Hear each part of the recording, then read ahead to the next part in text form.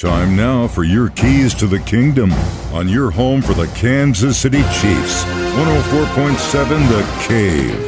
It's about a 50-50 split when you look at this week's NFL Power Rankings. In some places, the Chiefs went up. In some places, they went down. NFL.com went from 14 to 13. ESPN had us at 14. Now we're 15. Sports Illustrated had us at 10. We're at 12. And CBS Sports had us at 17. Now we're back up to 12. There was also some big movement in the front office of the Kansas City Chiefs this week. We signed Melvin Ingram from the Steelers in exchange for a 6th-round pick. And the best part is, we only owe him $597,000 for the rest of 2021. Great deal.